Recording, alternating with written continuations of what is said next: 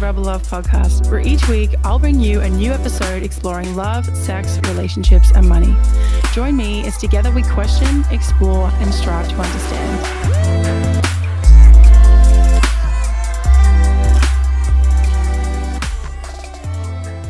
Well, hey everyone, welcome back to another episode of the Rebel Love podcast. I'm your host, Talia, and today I'm super excited because my guest is Linda Bloom. So I reached out to Linda to be a guest speaker on the Let Love Begin Summit earlier this year, and my conversation with her and her lovely husband, Charlie, was one of my favorites. So Linda, I love the work you're doing. I think it's so important. Relationships, in my opinion, are really the most important thing. And I think the quality of our life is reflected in the quality of our relationships. So Linda is just approaching the 53-year mark of marriage with her husband, and I have absolutely zero doubt there is a lot we can learn from her years of professional and personal experience. Welcome, Linda. Thanks so much for being here.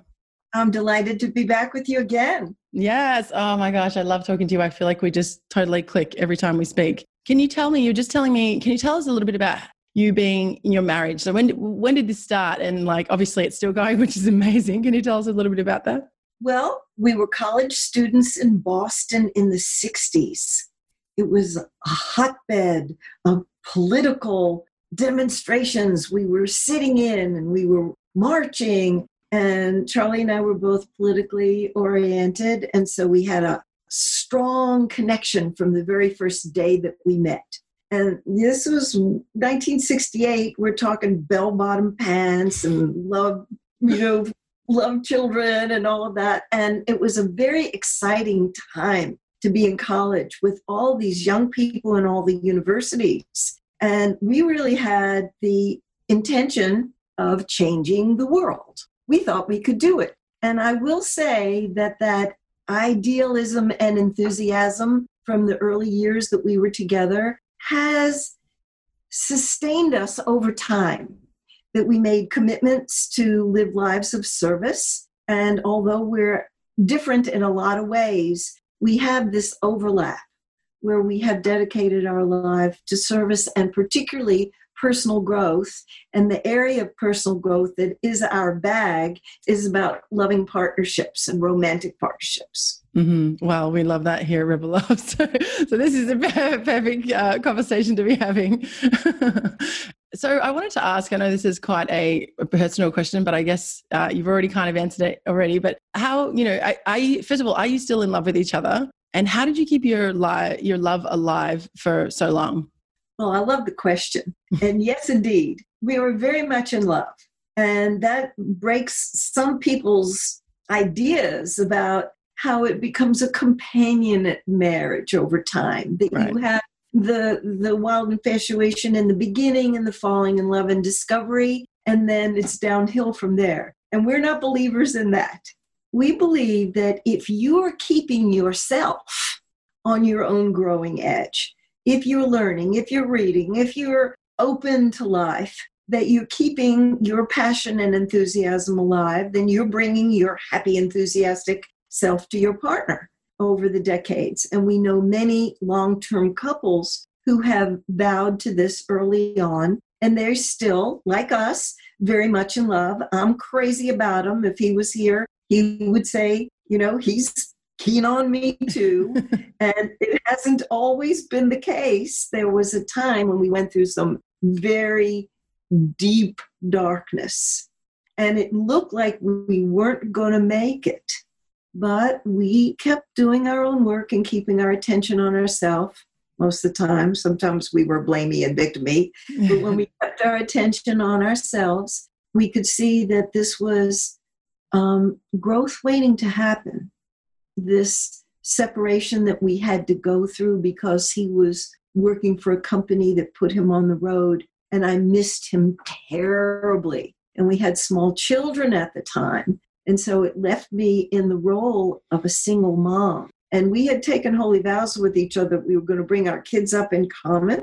We were going to mutually support each other's careers. And when that vow got broken, I just went into despair. So it put me in a very dark place for a while. And I thought, whoa, we have really grown apart. I don't know if I'm going to be able to have a lifetime partnership with this man.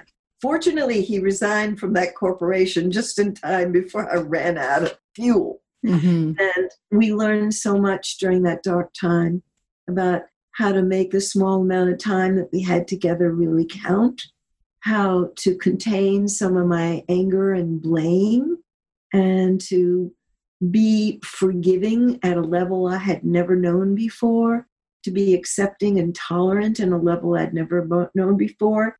And I had been committed before, but I had to reach down and find commitment I didn't even know I had. Yeah.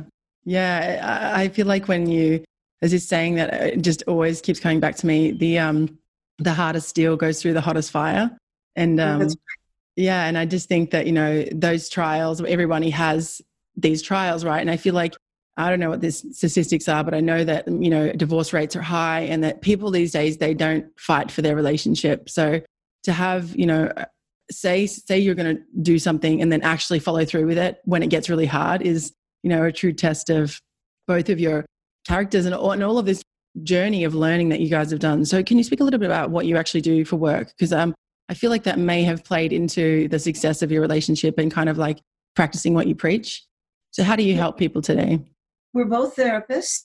Mm-hmm. So we do individual and couple consulting, and we're seminar leaders.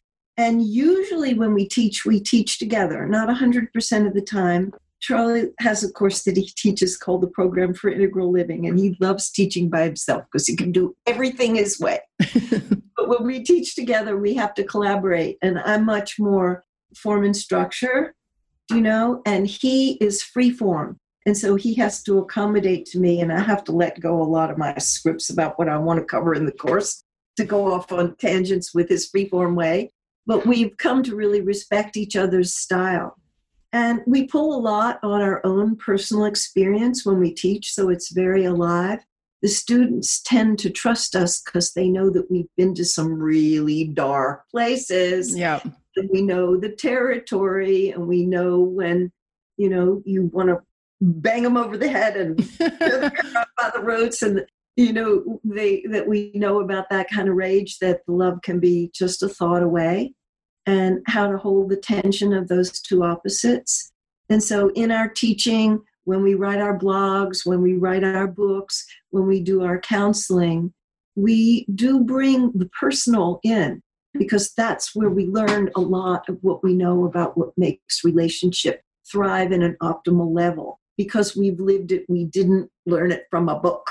Totally. And I think that creates trust as well with your, I always find that if you're going through something that's really hard, gravitating to talking to someone who has been through it before you is always, even if they're unqualified, if they've been through it, they've lived the experience, right? And, I just think that, I definitely want to learn from people who have walked the walk before me, not somebody who hasn't. So I'm just like, I just think, wow, 53 years of marriage and to still be in love and to still, adore each other is such an incredible accomplishment.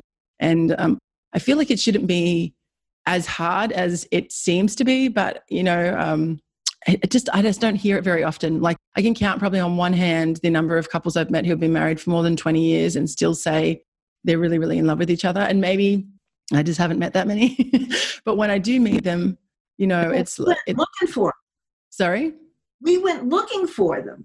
Yeah, right. Oh, and okay. We wrote a book that's a collection of the happiest couples that we could find. Oh my gosh, I want to speak to all those couples. Yeah, and it's called Secrets of Great Marriages, Real Truths from Real Couples About Lasting Love. Oh, I Part love of that. the reason that we wrote it is because we heard from a lot of people, I don't know any happy couples, or I don't know very many happy couples, or I don't even think there are any happy couples. Right. And I say, wait a minute. I'm a happy couple and I know some. And I'm really sure that this is possible. So I wanted to counter that despair that people have. Mm-hmm. There's a lot of resignation and hopelessness. And so we let the couples, we interviewed more than 50 of them, and we let them tell us in their own words their secrets to success. I love that. All different, but they're themes that run through all of their stories. Yeah, I was just about to ask you that. You read my mind. Can you tell us a few of the themes, like the main kind of top themes that came out of that? Strong in commitment, strong in intentionality, highly responsible, Mm-hmm. hungry learners, lifelong learners, Yeah. resilience, courageous. They bring up the tough subjects. Mm-hmm. They don't sweep it under the rug. They don't, dance around the edges. They tend to reveal their inner experience rather than conceal, and express rather than repress. So they don't have a mountain of incompletions that's, drawing off their energy. And they make their relationship a very high priority. One of the couples that we interviewed are Larry Dawsey and his wife Barbara. Between the two of them, I think they've written over 40 books. I've lost track of how many books they've written. Wow. And they travel all over the world as speakers. They have big careers. But, every single summer, they go into the Rocky Mountains on horseback, and they camp there for a month. Wow. No phones? No phones. No, oh my gosh. They take care of their relationship for a month, and they plan their whole year, and they really catch up with each other because they know that they're going to have these big lives when they come down off of the mountain. That was a profound teaching to me about taking good care of your relationship, no matter how many other things you have going on in your life. Totally. There's another couple in there really touched me too. Most of the couples let us use their real names, but there were just a few who asked us to disguise them. So we changed their names and some of the identifying factors about them. This is a rabbi and his wife. In the book, we disguise them. So it says they have 12 children, but they really have 13. And we interviewed them in person. And when Charlie and I left that house, we both looked at each other and we said, we will never, ever say that we don't have enough time to devote to our relationship. Right. Because people have 13 kids and they take time to take good care of their relationship. We have no excuse. Yeah, totally. They were a good example of no matter what's going on in your life, you make your romantic partnership and the thriving and well-being of your romantic partnership a very high priority. Yeah, I mean, I don't know. When I'm listening to you speak, I feel like that's basically the key. Like, as long as you make it the highest priority, then, you'll do anything to make it work, right? So it's kind of like, okay. And I feel like if both partners are doing that, then it can't fail because you're both all in, you're both present, you're both ready, you're both going to go through that fire to get to wherever it is that you want to go, I think when you're not sure, then it's harder. It gives it a really strong chance for success. But a lot of couples don't do that. No, they don't. Put work first, or themselves first and not the other person. Or they put the children first, or they put their spiritual practice first. So if they want to put other things as a higher priority, where we put our time and attention tends to thrive, and where we don't put our time and attention tends to be failure to thrive. Mm-hmm. And so one of the one-liners, our first book, 101 Things I Wish I Knew When I Got Married, who comes first, the marriage or the children? That was the most controversial chapter in the whole book. I bet you would have got a lot of pushback. We got so much pushback about that. Yeah. I certainly don't mean to be irresponsible with your children or you neglect your children. Yes. But your children grow up and they go on their own and they have lives of their own and you're left with your partner. And if you haven't been taking care of your romantic partnership, you might wake up after your empty nesters and look at each other and say, who are you? I don't know you. I don't know if I like you. Yeah. It's interesting, isn't it? People interpret that as, if I put my partner first, it means I'm neglecting my children. And it's interesting because the way I see it is, I don't know that I necessarily put my partner first, but I definitely put them on the same level. And so I'd be like, okay, looking after my partner in that relationship is just as important as looking after my children, because hopefully they're the other parent of the children. So it's like, if we can keep that family unit together, there's nothing more important than that in my, how I feel anyway. So, it is interesting that, kind of like when you celebrate somebody else's success, you're not detracting from your own success. You're just celebrating that win. And I think that, I think that's a really important distinction to make because, people get really defensive about it. And it's really interesting, isn't it? It's fascinating to watch. It's such an incredible gift to our kids. Yes, I agree. Give them a model of a working partnership, of working out differences well, respectfully, talking things over, not using manipulative tactics and control and, who's going to get their way, that you stay in dialogue until you find our way, something you can both get behind. And I'd go so far as to say most of the people who come to us over the decades, been a lot of decades we've been doing the work, don't feel that they had good models in their family of origin. Yeah. So I think it's a beautiful gift that we give our kids. It doesn't ensure that they're going to have easy time of it. They've got their own path too, but at least they've got a good start. Yeah. Oh my gosh. I totally agree. And, also as well to see affection in the house, like, just to see parents that are, affectionate with each other in front of the child. I mean, obviously in an appropriate way, but, I just think that, that loving energy in the house. And I don't know, I totally agree. It's just so important. And it kind of surprises me that so many people that I've seen don't take it as seriously as it really is. Because that, like you said, that role model just is such a huge thing. Because, children learn from observing, children learn from parroting their parents. And if the good example's not there, then unfortunately things do tend to not go the way that they might have had they had that, strong role model. So you said, we had a bit of a chat before this, and you said that your relationship has a lot of ease. How do you think you got to this place? And you also said you're not hotheads anymore. And how do you think you got through that? Piggybacking the questions here. There are not an infinite amount of issues that need to be worked out. And once you learn how to work them out, that's a good thing, because you don't have to say the same old keep coming up again. We had a huge issue that kept showing its ugly face to us over and over and over again, because I'm a real connection person. I'm relational. I'm an extrovert. I want to talk everything through. I don't even know what I'm thinking and feeling until I hear myself say it. And my husband is pretty extremely introverted. And where he goes when he's stressed, he goes inside and he wants to be by himself and meditate and think it through and journal.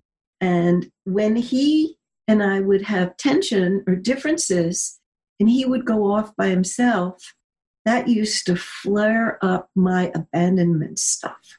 Old ancient wounds from childhood.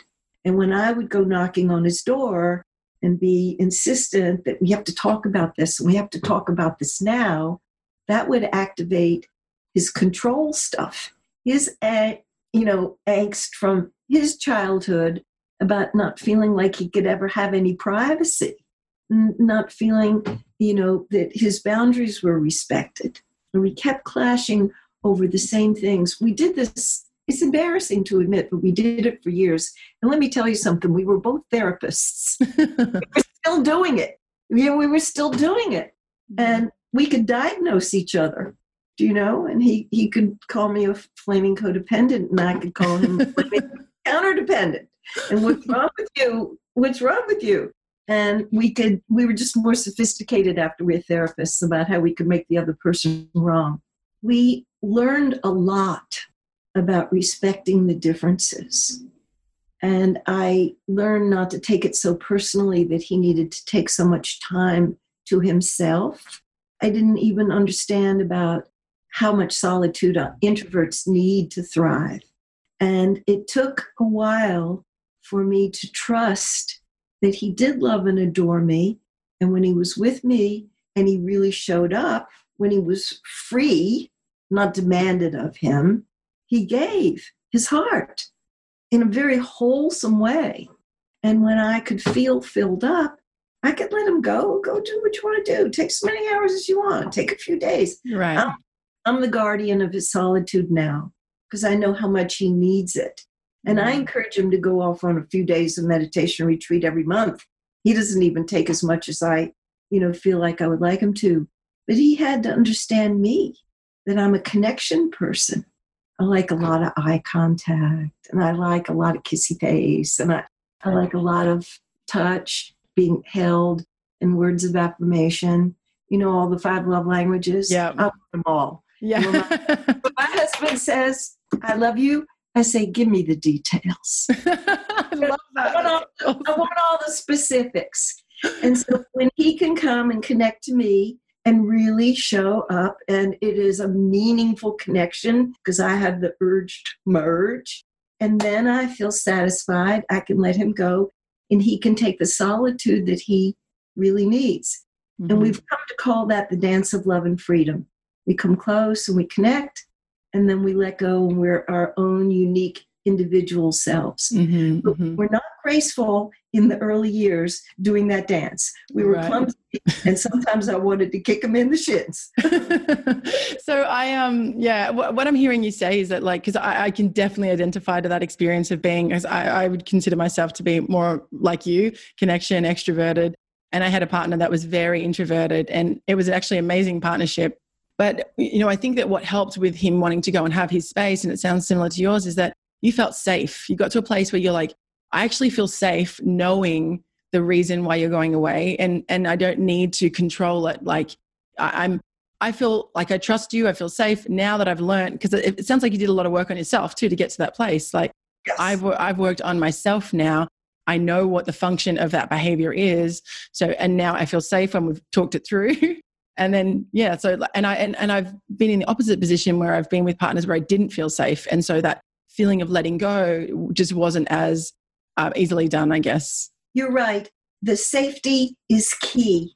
And even in the psychological literature, the words that they use to describe this phenomenon are pathological.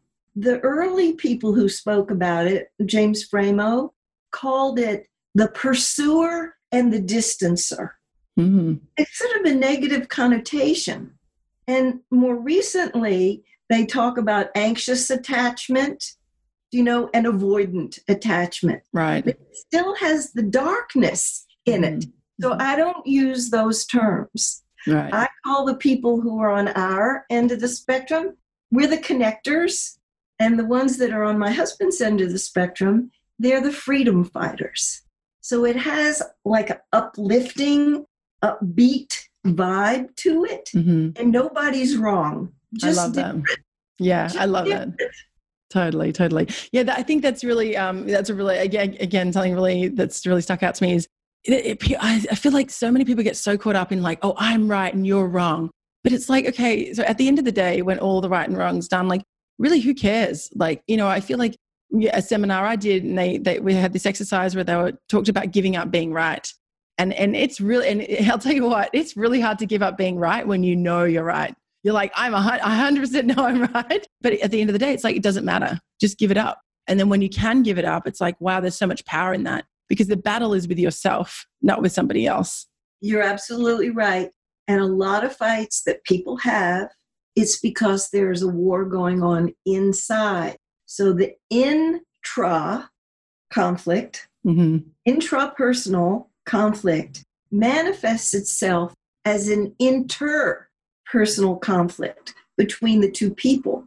When you stop power struggling so much and insisting that you're right and you're making them wrong and you've got to see it my way, there's room, there's spaciousness, there's curiosity and wonder about how is it that you experience it this way? How is it that you believe this way? How is it with your history and your beliefs and your life goals? I want to understand you. I might not agree with you, but I'm interested to understand you.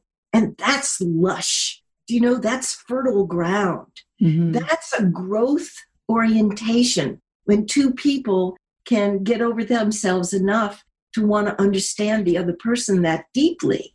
Totally. That's what keeps love alive over the decades. And the curiosity, like noticing those small things and really kind of still staying in that place of wonder. Yeah, I feel like the relationships are so complex. And in my experience, when the best relationships I've had are when I'm consciously aware of my role in the relationship and how I can show up like in a way that supports the growth of the relationship rather than hinders it. And sometimes, I always say this, your best is always changing. Sometimes you just can't, you're not in a place where you can do that. And so for me, it's like recognizing where I'm at and what I can do in that moment. And if sometimes that's stepping away so I don't mess something up, then sometimes that's the best choice, you know?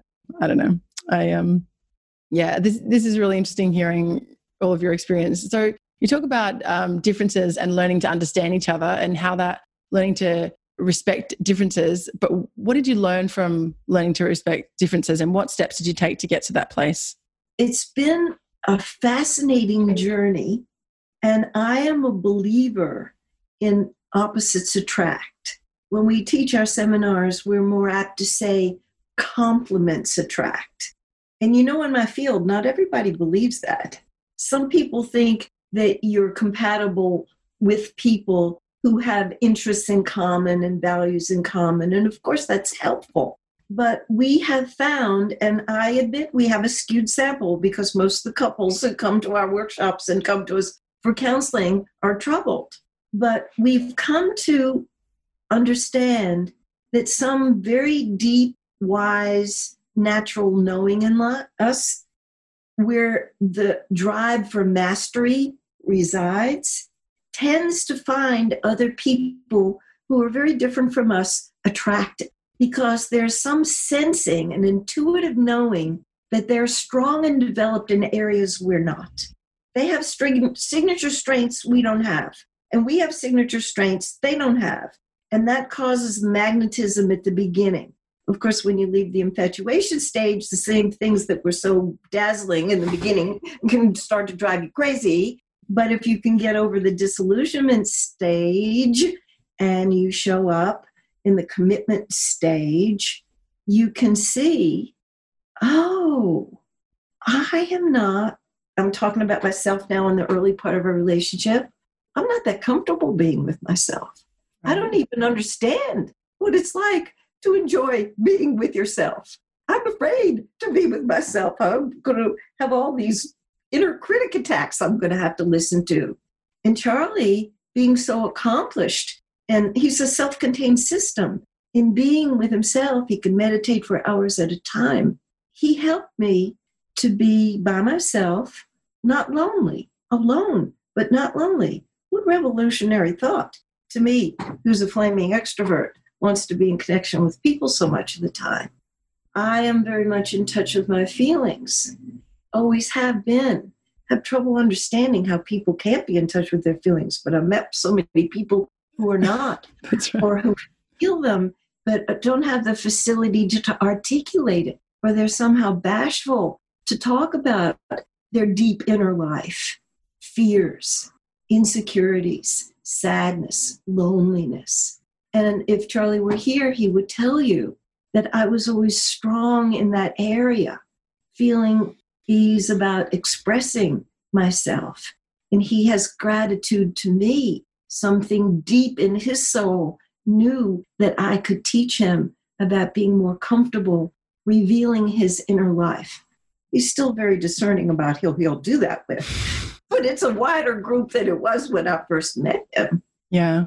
So I believe that some wise part of ourselves knows and brings people into our life. Friendships the same, not just romantic partnerships, who have signature strengths we don't have. And it is that drive for mastery where we can do this exchange and learn from each other that really helps us to become more whole and self-actualize. Mm-hmm. I agree. The best friends teach you the most through their behavior. I love that. I love learning from my friends and being like, wow, I really admire that about you. And then, it's really going back to that kind of childhood thing where you'd see something and you mimic it. And then, even in adulthood, you're like, oh, I really like that. I'm going to start doing that.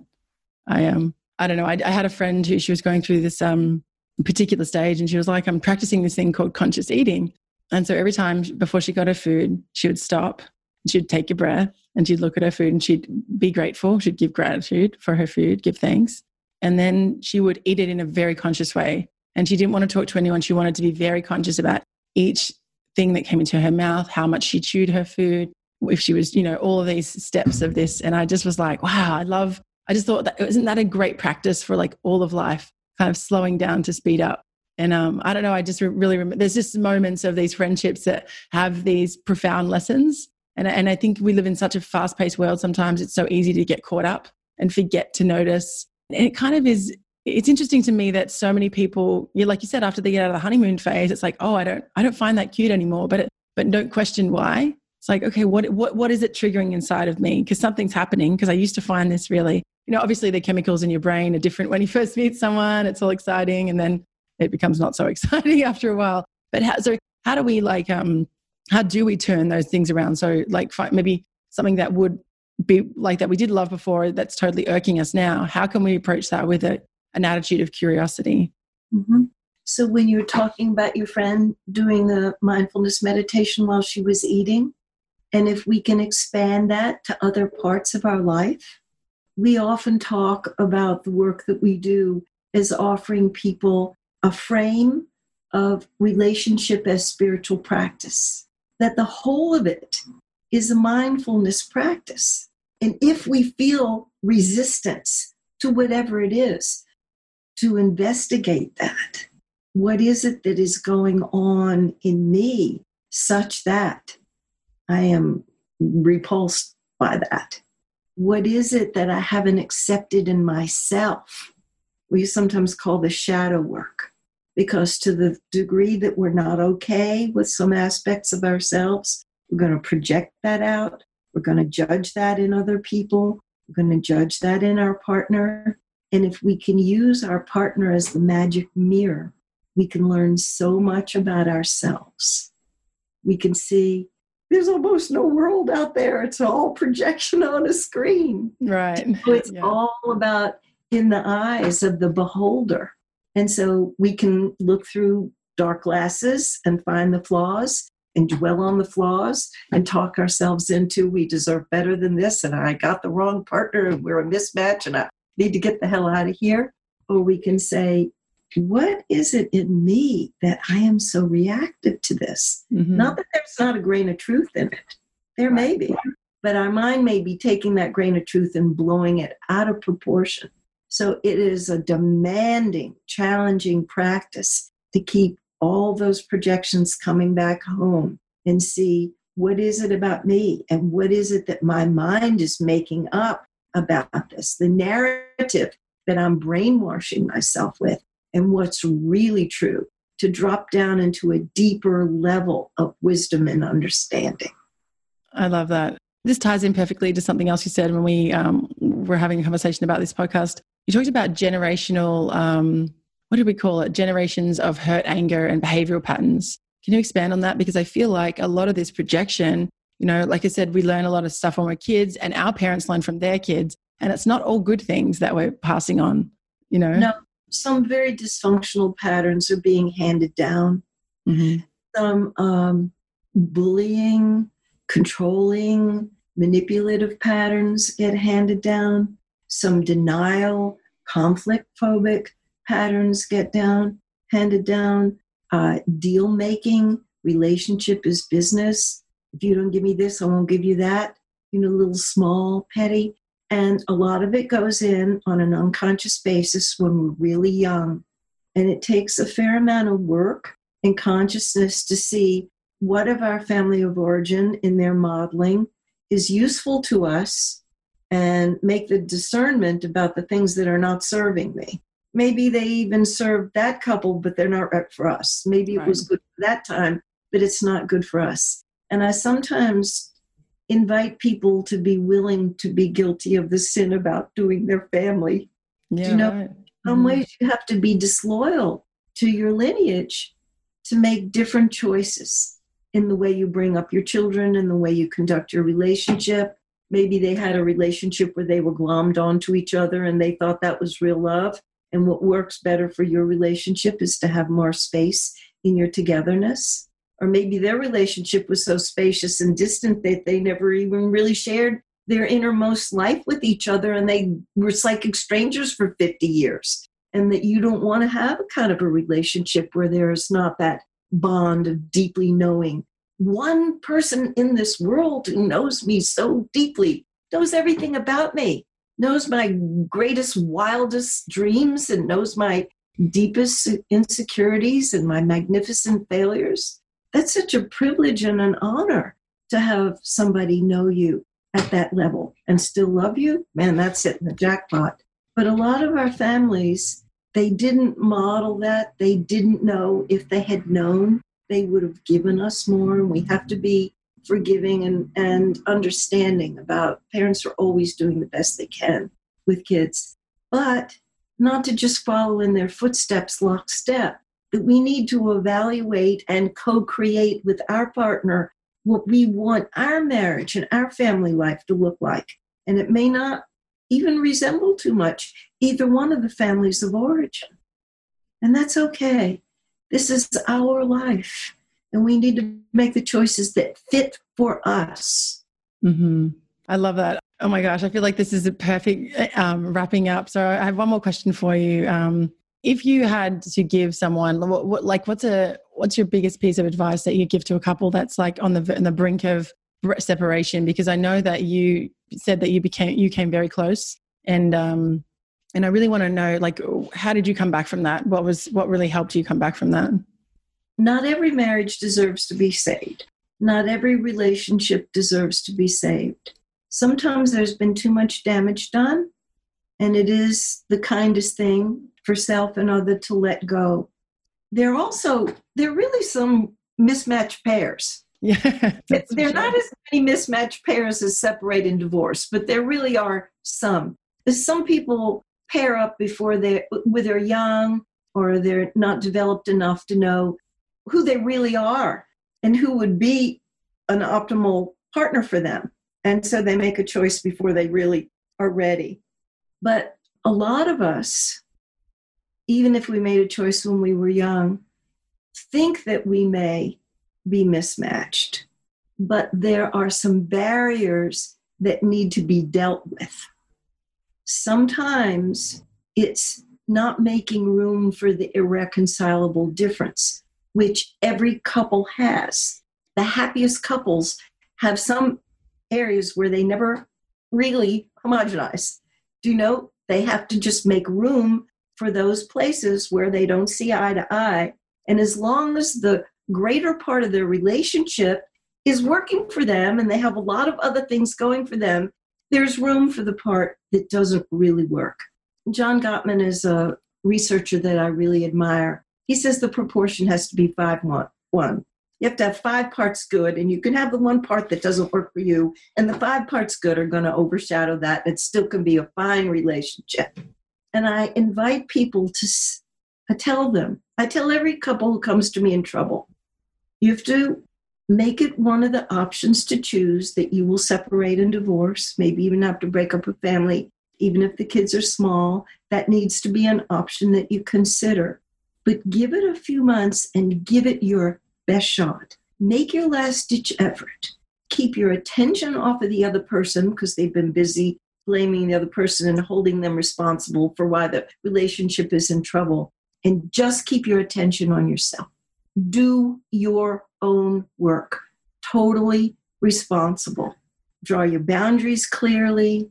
Speak your feelings, especially your tender ones, your fears, your pain.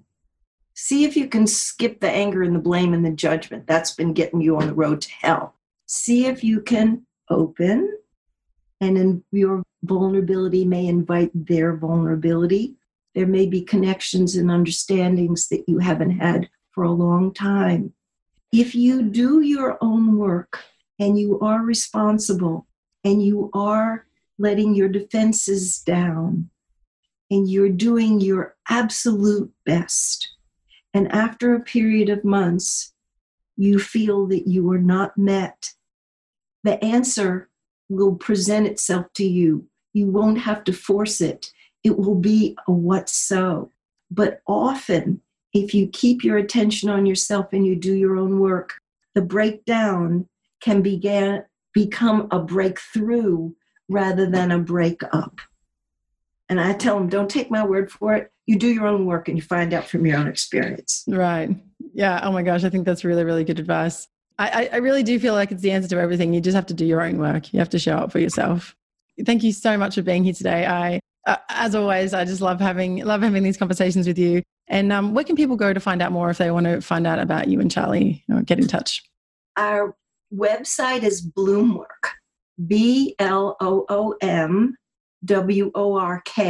singular, Okay. bloomwork.com. If they sign up, they'll get a newsletter once a month, which is a booster shot of inspiration. They'll have an opportunity for 3 free ebooks, one on conflict management, one on sex, and one on the 10 most important things we've learned since we've got married. And they will see where we're going to teach. We're teaching virtually through Kripalu. We've got a couple courses, one in September, one in October and November. And we do intensives, and we do them virtually through Zoom. So people can spend a whole day with us or even 2 days with us. And we do a course and individualized just for their particular needs. Awesome. Awesome. So I'll definitely put all of the details for the website in the show notes. So you can go to rebellove.com/Linda Bloom. Thank you again so much for being here. It's been a pleasure. Well, I enjoy being with you. I had a great time and I love your questions. They're juicy. Thank you. That's what I'm aiming to do. Juicy questions. I'm glad they are. Take care. You too. Thanks for listening to the Rebel Love Podcast, the podcast about love, sex, relationships, and money. If you like this episode, please support us by subscribing and leaving a review on your favorite podcast platform. And find all the details of this episode and more at rebellove.com/podcast.